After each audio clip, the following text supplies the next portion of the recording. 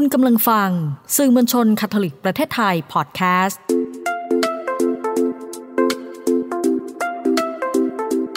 ซ่อนไว้ในจังหวะชีวิตพอดแคสต์ที่จะพาให้คุณไปพบกับคุณค่าที่ซ่อนไว้ระหว่างการเดินทางชีวิตกับคุณพ่ออนุชา ไชยเดช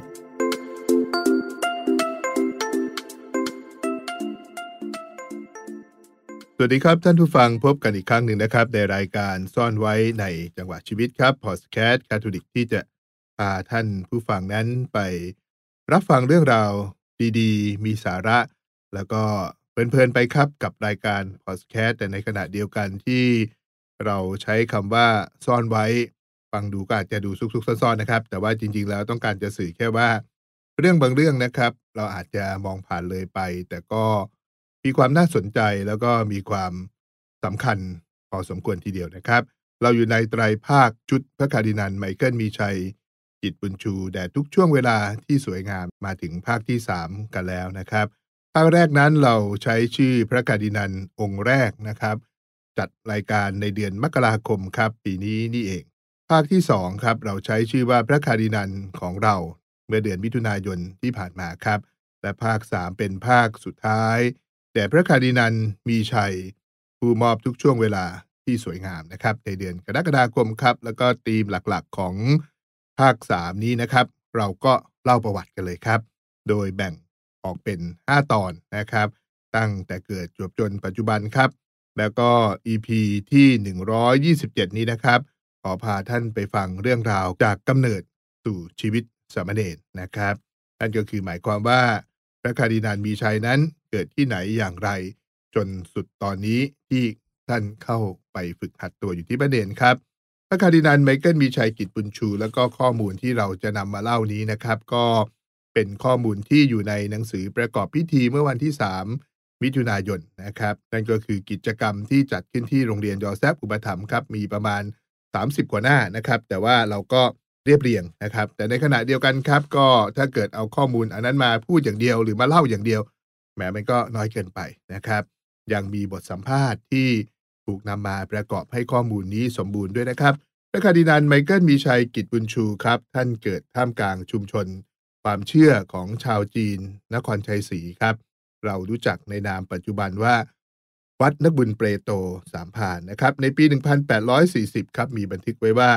คุณพ่ออันบรังมีความยินดีรายงานถึงพระสังฆราชปันเลอกัวและถึงศูนย์ที่กรุงปารีสนะครับซึ่งก็คือหมายความว่าท่านก็สังกัดคณะ MEP นะครับศูนย์กลางอยู่ที่กรุงปารีสประเทศฝรั่งเศสครับท่านได้โปรดศีลล้างบาปแก่ชาวจีนนครชัยศรีเป็นกลุ่มแรกนะครับและแก่ชาวจีนกลุ่มบางช้างเป็นอันดับต่อไปการโปรดศีลล้างบาปไม่ว่าที่ไหนนครชัยศรีท่าจีนบางช้าง8ริ้วจดในบัญชีล้างบาปของวัดกะละวาทั้งสิ้นนะครับนั่นก็คือแปลว่าวัดบุญเปโตในอดีตหรือวัดที่ชาวจีนของนครชัยศรีได้เข้าเนี่ยครับก็คือวัดที่พระคุณเจ้ามีชัยในวัยทารกเลยนะครับได้รับศีลล้างบาปที่นั่นครับพระคุณเจ้ามีชัยชื่อเก่าก็คือฮั่วเซียงกิจบุญชูนะครับบันทึกไว้ว่าเกิดเมื่อวันที่24มกราคมครับคริสตศักราช1929จวบจนปัจจุบันก็อายุ94ปีครับเกิดที่หมู่บ้าน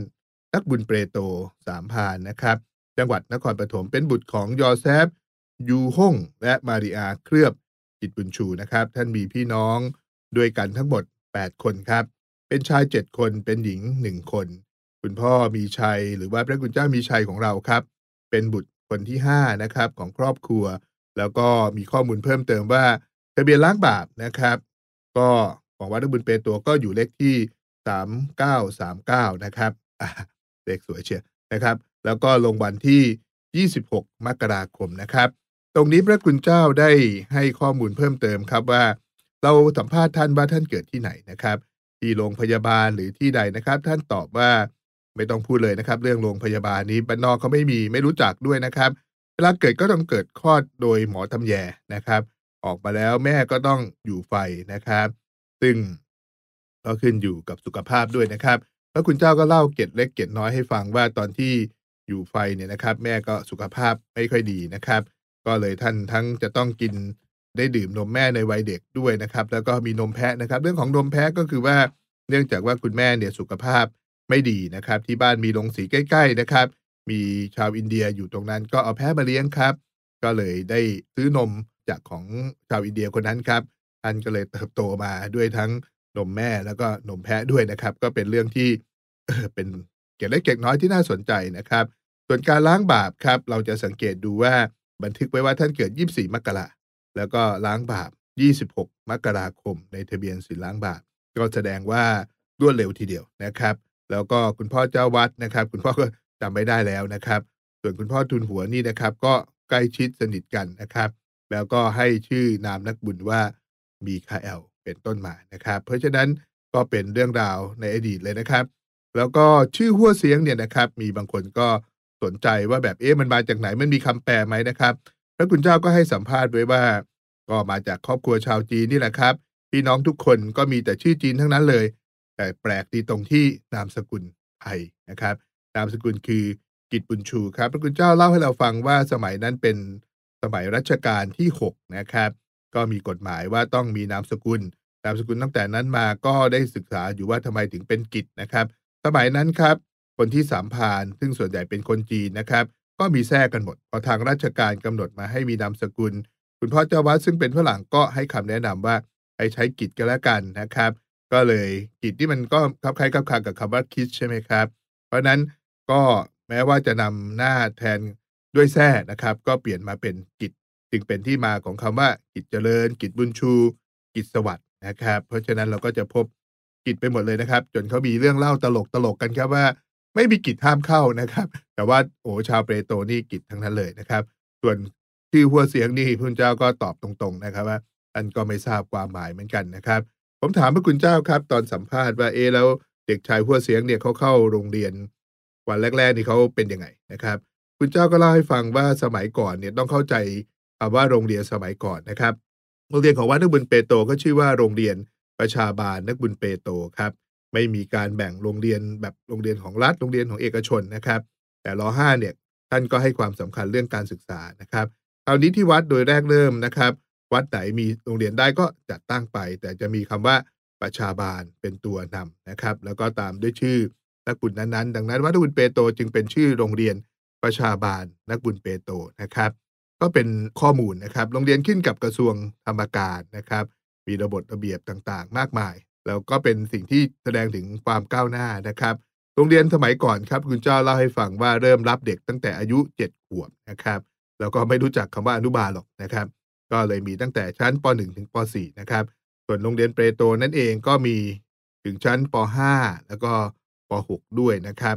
แต่ว่าที่อื่นไม่มีคือต้องการจะสื่อว่าโรงเรียนก็เป็นโรงเรียนใหญ่พอสมควรนะครับ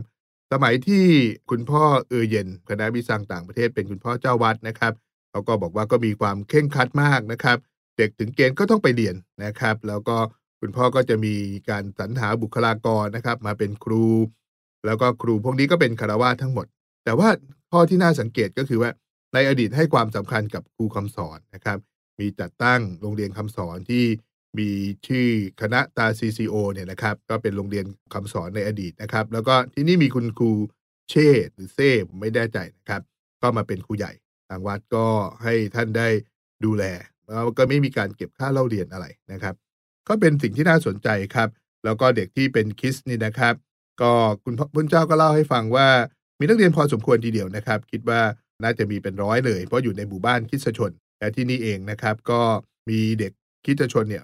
100% ไม่มีเด็กศาสนาอื่นปะปนอันนี้เป็นเรื่องของอดีตนะครับแล้วก็ในขณะที่เรียนก็ให้เรียนรู้ชีวิตคริสตชนไปด้วยนะครับสมัยก่อนไม่มีการเคารพธงชาตินะครับครูก็จะนำเด็กเข้าวัดเลยสวดบทภาวนาเยอะแยะไปหมดเลยนะครับก็เป็นต้น